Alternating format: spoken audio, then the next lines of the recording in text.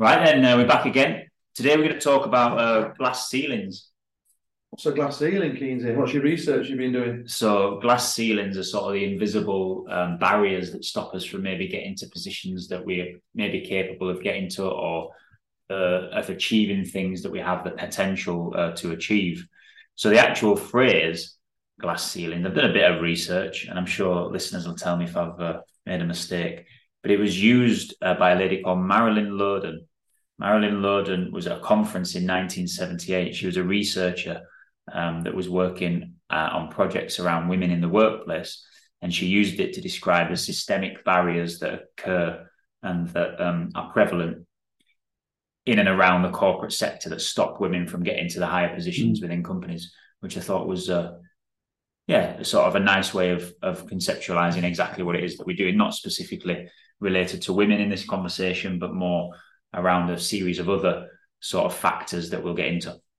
Yeah, it reminds me of the pod we did with Maxine Blake when she talked about working in inner city schools and the barriers that those kids have towards getting out of their estates and moving on and achieving something that they could never thought they could achieve. And that was a really good pod, and she touched upon that with a real open heart, didn't she, if you remember back?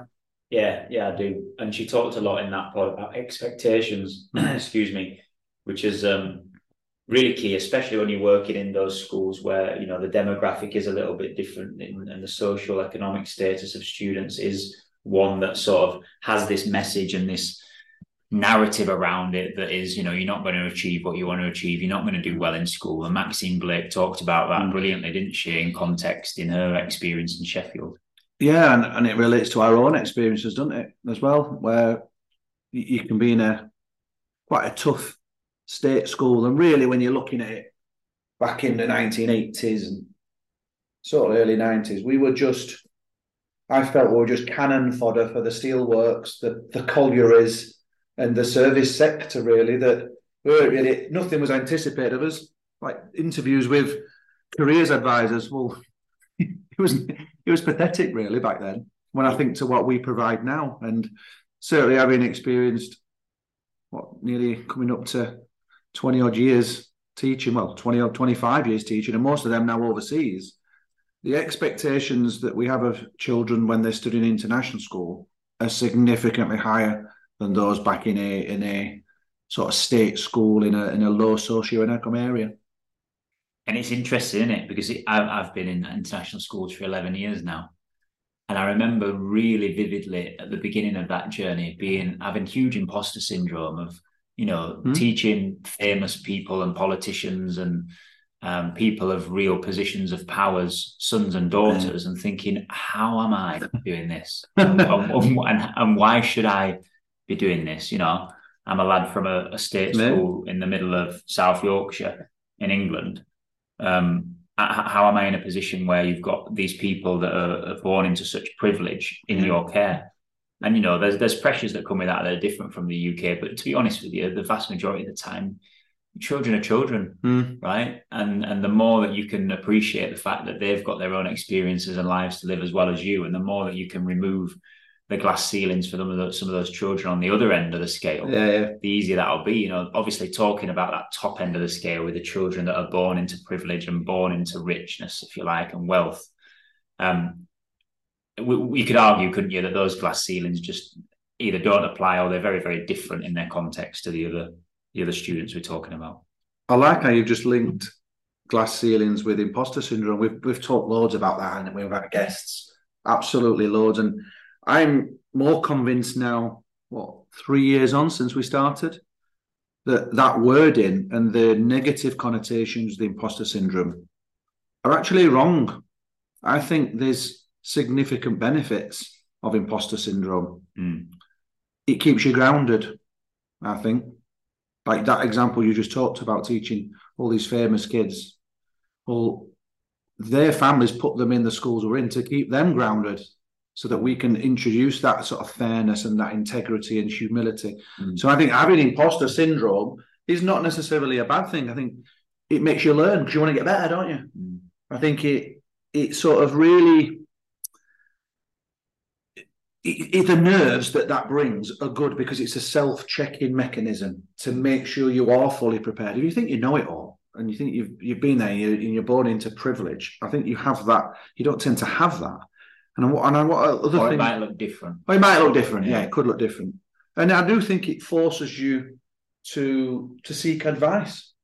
So I'm much more leaning now on it. I don't think imposter syndrome is a negative thing. I think it's a self-checking mechanism that keeps you humble and helps you to learn. And keeps you grateful. Yeah, that's a good one to add to it. Yeah. I'd probably add that to it as well, because you're getting, when you're in imposter syndrome, you're in a position that you never thought you'd be in. Now, a lot of the time, I'm trying to think. I think most, if not all the time, it's a positive position that you're in that has given you that imposter syndrome. And it's a position and an opportunity that maybe you thought you never were going to have, that you've suddenly got, that makes you think, oh, how have I got here? How do I belong here?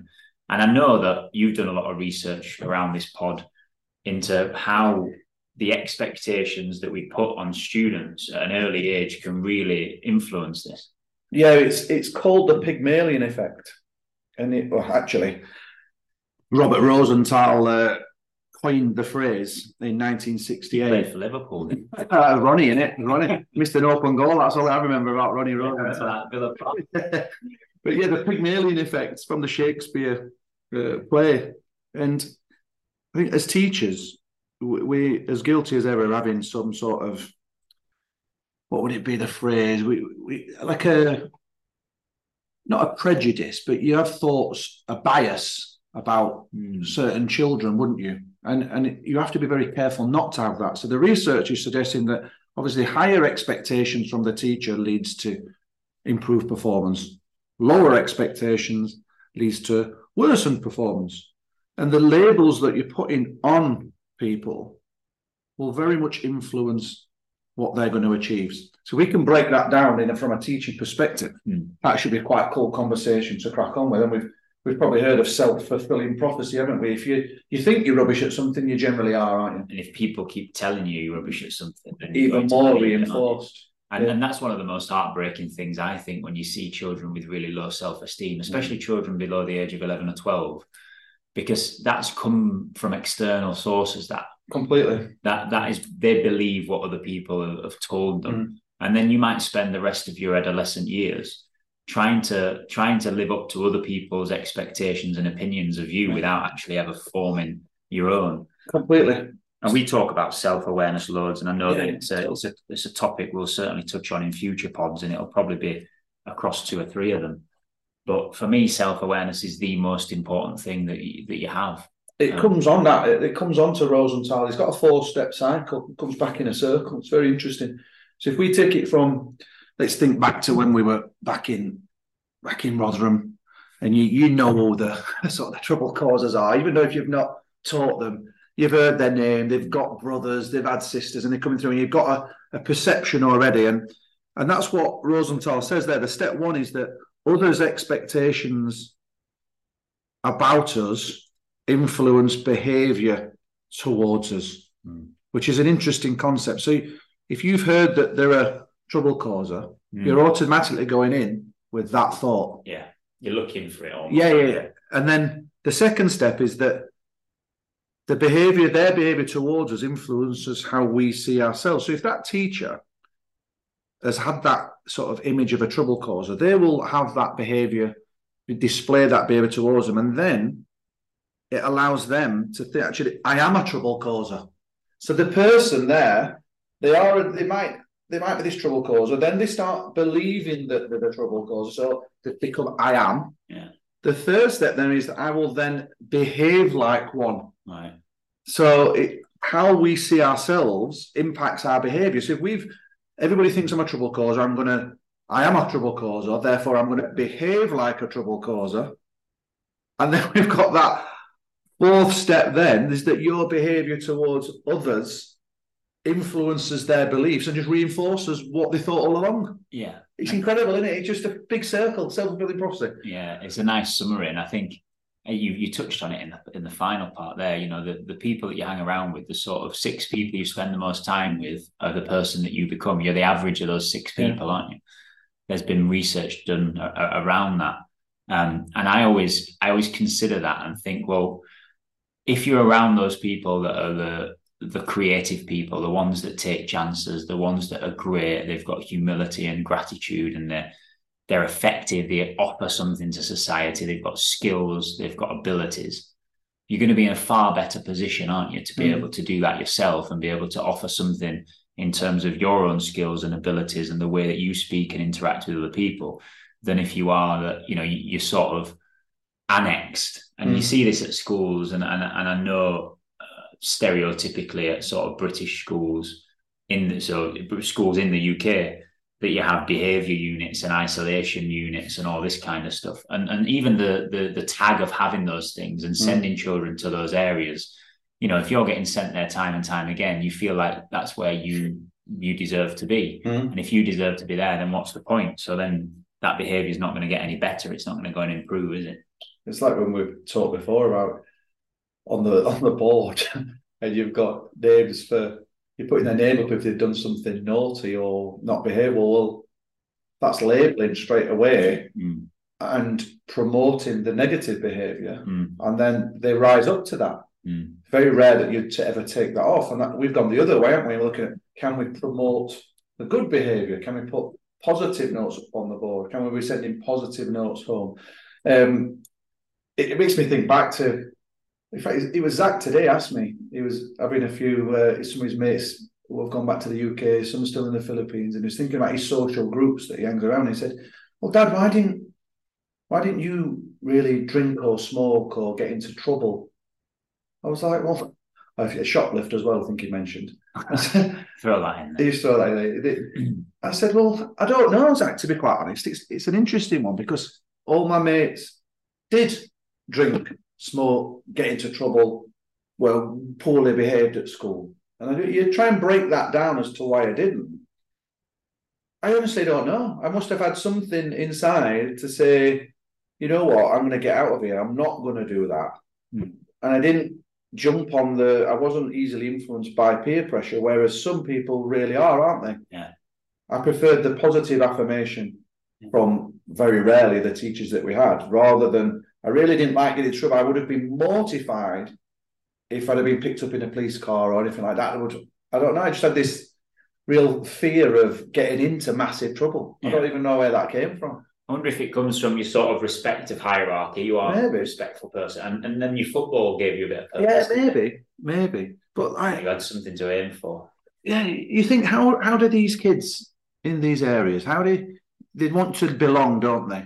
So therefore, when we look at that cycle that Rosenthal suggests, they want to be in a social group, they want to belong, they want to be part of something. So they modify their behaviours to make sure that they fit into that group. And then to make sure they do fit, they perform to what that group norms are, and then they become that group, and everybody then associates them with that group. So the behaviours they get classed with, they get tarred with the same brush, I think we use it, don't we? So is the message there, you've always got to be self-aware enough to understand where you fit, but also willing to learn that might change as you get older? Yeah, I would say so. Yeah, because it happens, doesn't it? Yeah. If you take your example there of your self-fulfilling prophecy, there are people who've been in real lows in their life. Let's talk about people such as your man who Darren Davis had in jail. What was his name again? John McAvoy. John McAvoy.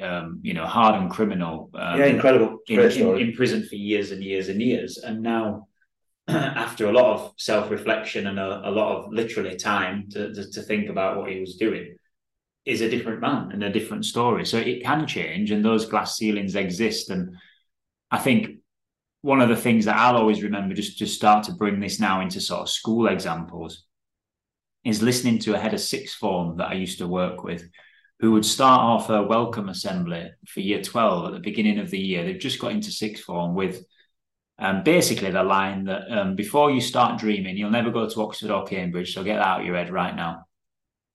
And I was like, wow. Glass ceiling. Unbelievable. Talk about glass ceiling. That's not even a glass ceiling, that is it? That's a big, dark, black, heavy ceiling that's being thrown at you straight away. But this is it, isn't it? Because that statement as a whole is not factually correct. Did anybody ever go to Oxford or Cambridge from I that don't know. school? I'd have to have a look. But the point is that it is possible. Yeah, it is possible. Yeah, So well, factually, it's wrong for a start. Yeah. And whether that takes away kids' dreams. But at the same time, yeah, of course, you need to be realistic. And of course, the chances in getting into a highly esteemed university like that are incredibly slim. But that's not, you'll never go, you know, and they're very, very different things. Having a look at the research around this as well, I mentioned the sort of female and gender ceiling earlier, and there's a lady called Claudia Goldin who I follow on Twitter who does a lot of stuff around this, and she actually gives very sort of contrasting views. So she does this from a very sort of objective way of saying, well, you know, this is the argument that says that there are glass ceilings more for females. These are the arguments as to why those might exist, which might compound onto the reason that they're there. And I feel like that same argument and that same two-way look at these things needs to be considered when you talk about, you know, cultural factors, because when you look at culture and religion and ethnicity, there are things that could be helpful there, and there are certainly things that really couldn't be helpful depending on the demographic and the culture that you're in. You know, there's lots of talk around cultural stereotypes, the unconscious bias that you mentioned earlier, prejudice and discrimination. And I feel like unconscious bias, prejudice and discrimination are three things that are constantly misunderstood, because unconscious bias is massive.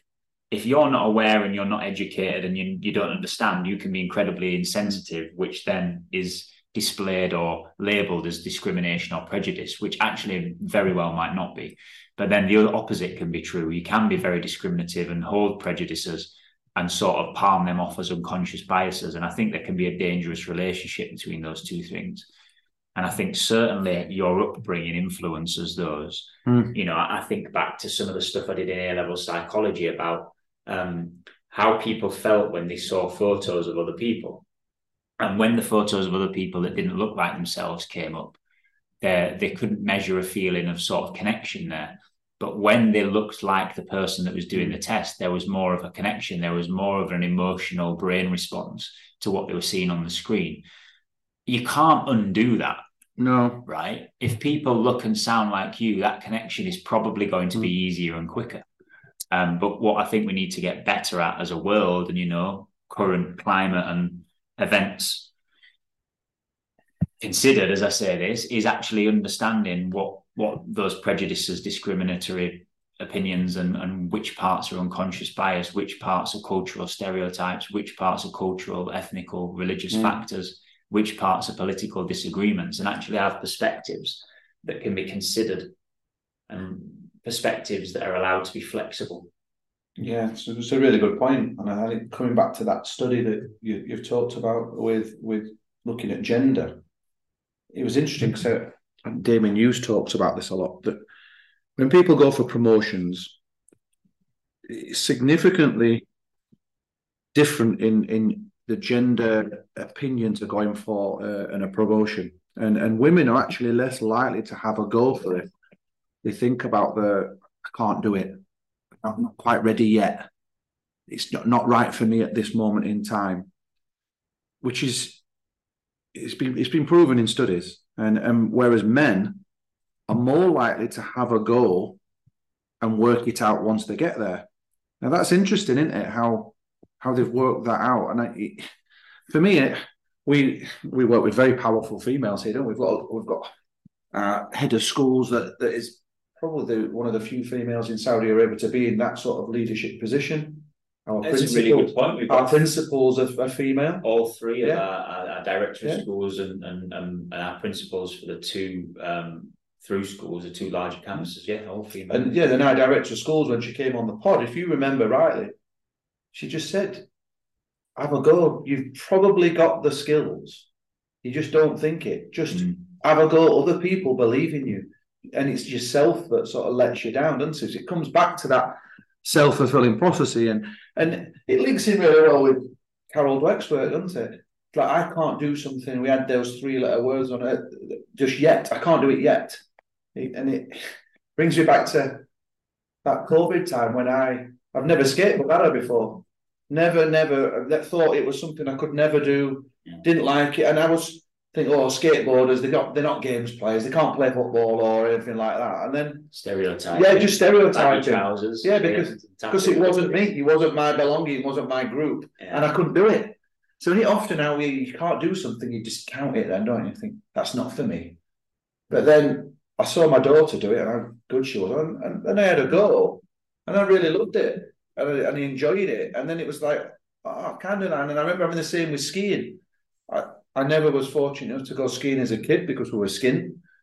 So it was, oh, skiing's not for me, even though I really wanted to do it always. But then learning at 24, 25, tough compared to seeing my kids do it since they've been 5 years old. But it's the glass ceilings again, isn't it? They've had no glass ceilings. I had a glass ceiling that I knew I could never go skiing, therefore that wasn't for me. I'm not good at it. No. Do you know what I mean? And there's hundreds of exit points from what you just said, but you've mentioned a couple of things. One of them there about you being skin and finances. Yeah. That creates ceilings that aren't there. And it might not even be poverty. It's just you might live comfortably, but just not have the access and the opportunity to be able to have the money to spend on the things that are at that higher level. It reminds me of the thing you were saying about females and they're less likely to have a go than males. I think there's so much depth to that is easy to just sort of palm off on maybe biology of gender. I think it's nonsense, by the way. It's just the research that's been done. I'm reading a book at the minute called Behave by Robert Sapolsky. Oh, yes. Yeah, I've read that. Have you? Brutal book, though. I tell you what. Wow. But it talks about the chemical, the biological, and the psychological impacts of why we behave in the way we behave. So to take your example of women maybe not taking the risks men did, I'm not sure about the biology and the chemistry within that, but just to talk purely on the psychological side for a moment, if you've got an experience and previous experiences of seeing that prejudice and that discrimination and women not being able to give the opportunity and the time to be able to do something and do it well, then you're not going to put yourself in that position where you can be pointed at in that way and you can be held to account for something that you feel, you haven't got a chance in sort of succeeding in. So I get it. And I think there are reasons for a lot of these things as to why people do hold themselves back. But I think what we should start to look at now is from a school point of view, forget holding yourself back for a moment. And let's think about what we can do as educators to support children to be able to smash these glass ceilings, really, and to be able to say, well, yeah, we know they exist, we can acknowledge them, but actually it doesn't matter to me. Completely agree. I'm just looking there from your perspective about perception holding yourself back. And then I love this expression I've heard on podcasts recently about how success leaves clues, doesn't it? So if you are putting yourself in a position where you're trying to go for something else, or great example with kids, I'm not going to do very well on this test, I'm no good at maths. Okay, so let's break this down. Why do you perceive you're not very good at maths? Before you get to that point, that does two things saying that, doesn't it?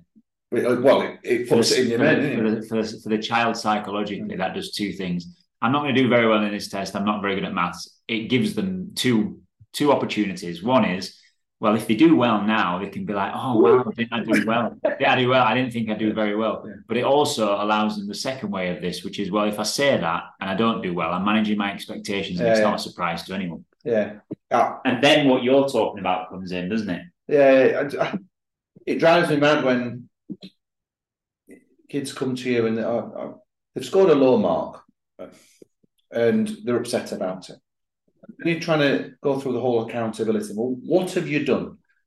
How did you prepare for that? Well, I looked at my book last night. I said, well, is that enough? Can we break that down further? How did you prepare for that test that you had? Yeah, I looked I read my notes. Well, did you practice in a way that the test is going to be administered? Yeah. If you know you're going to get this, this, and this, have you gone through your exam questions on this? Have you got someone working with you to test you on that? Are you doing retrieval practice from 2-3 months ago? Have you been studying little chunks every night? These are all questions. When the answer's no, well, it comes back to that success leaves clues. There are no clues, are there? You've just sat in your lesson, you've maybe not understood it, you've just got on, and then clearly you're not going to do very well because you haven't put the work in. And I find it hard in today's generation. I think there's a lot of instant success without the realization that it's actually hard graft. Or even perceived overnight success. Social media stars, they think, they just put a few videos out and they've got millions of followers. But actually, a lot of these people have been doing this for years and years and years. And completely. These YouTubers, mate, what our kids don't realise is that the drafts, the redrafts, the ethics of excellence that Ron Berger talks about, they absolutely graft to get good quality material out there. It's like looking at the F2 freestylers and Dude Perfect. Their videos come out and they're doing amazing trick shots, aren't they? Yeah. They don't realise that there's probably been 1,000 takes before to get that right. Like the content that they've produced is phenomenal. And there's only for every it's like football. In a professional football, it's probably 0.01% of YouTubers that probably go on and make it into this KSI level. Yeah. Be interesting to see a stat on that. You mentioned accountability. Accountability is big, isn't it? And I think that links into a conversation about resilience. I think resilience is so often misunderstood in schools for me. I think it's a buzzword, pal, isn't it? Well, when some people talk about resilience, they think about, we'll just give children ever-increasing challenges and they'll become more resilient. I don't think it works quite as well as that. And I'm also aware that in school, there's only so much that we can do because real resilience is from tragedy and trauma. Now, we're never going to deliberately recreate tragedy and trauma in school on a level that's going to be able to build resilience. But the way that I think we can build resilience in school is by giving people the patience and kindness and support that they need. You only become resilient if you're in a place where you're supported and helped by the people around you. No one builds resilience from just being in really difficult situations one day after another from a young age. It can't happen like that. That's just taking from that young person's sort of pool of what they can deal with. You've got to be able to refill that with something, and that comes from the love and the support, the kindness and the patience, the mentoring, the coaching of the people around them. Obviously, some of that's from home, the vast majority, of course, but within school, I think we have a responsibility of creating that as well. To use your test example, to sort of hammer home this point a little bit more, your child who's a bit worried about their maths test, who goes and sits the maths test, who doesn't do well on the maths test, is not going to respond well and get more resilient by giving them another maths test that afternoon or the next morning or the day after and the day after that and the day after that. What they actually need is some support, guidance and patience, some expertise, some teaching, which is what we're there for, to help them get more confident. When they get more confident and more comfortable, then they can maybe do well on their maths test. But when there is one where they don't do so well, they've actually got enough about them in terms of resilience to be able to take that on the chin and to think, well, actually, I've got enough around me in terms of support and confidence to realize that, okay, I can bounce back from this. That bounce back ability of resilience can't happen if that support isn't there. So it'd be no use saying to that child there, you're just reinforcing the fact that you're not very good, you're going to fail your GCSE maths, you're a waste of time. Right? That's the brass tacks there, is that we've got to try and reverse that, saying at this moment, you're finding maths a little bit challenging. We're going to put these things in place for you and you will do better in the future with some hard work. So there's a lot of layers there, isn't there? It's not going to just say, oh, everything's all right. That's actually not very good. No, it's not all right. If they need to get to a certain level of whatever their targets are, that's what they want to get to, then it's not all right. You've fallen below expectations, but it's also not the end of the world. And a bit of failure is all right, isn't it? This is what we've talked about before. And again, that's what builds resilience. That key word there is you're failing all day, every day, unless you're turning around and then turning into David Goggins, who apparently failed at everything all the time, forever, and then turned out to be the most resilient man in the world, which, read into that what you will. I think you're in a position where you're going to find it really difficult if you are failing time and time again, which, we know as educators, we differentiate within our class. We make sure that children, the work that we're giving them is adaptive, our teaching's adaptive, our questioning differs, our expectations of children in the classroom differ from one to another. And I think that that's the right thing to do. I think that's a good thing. but it doesn't necessarily mean that we always get it right. Completely agree. There's for me, some of the most successful people in the world have had a bit of trauma, aren't they? Do you know what I mean? And you think back to our conversation with Sean Sherwood, and Yes, the trauma that he went through, and he's a good bloke and he's helping others now. great bloke. Yeah, Yeah, it is like the trauma that Andy Vasily had when we did our pod with him. We talked about his family and the substance abuse and the suicide involved in his family, and brilliant guy helping others. Yeah. So there is a little bit of trauma there, and there is a lot made about post-traumatic stress disorders. And again, it's like coming back to imposter syndrome. I think there's negative connotations, but I also think there's a lot of positive from having failure, having some stress, having some trauma. Because I do feel in these last, particularly after COVID, there's a bubble around kids, and we don't want them to experience stress or failure. And even from my perspective as a dad now of teenagers, I don't want them to go through the same things I had to go through.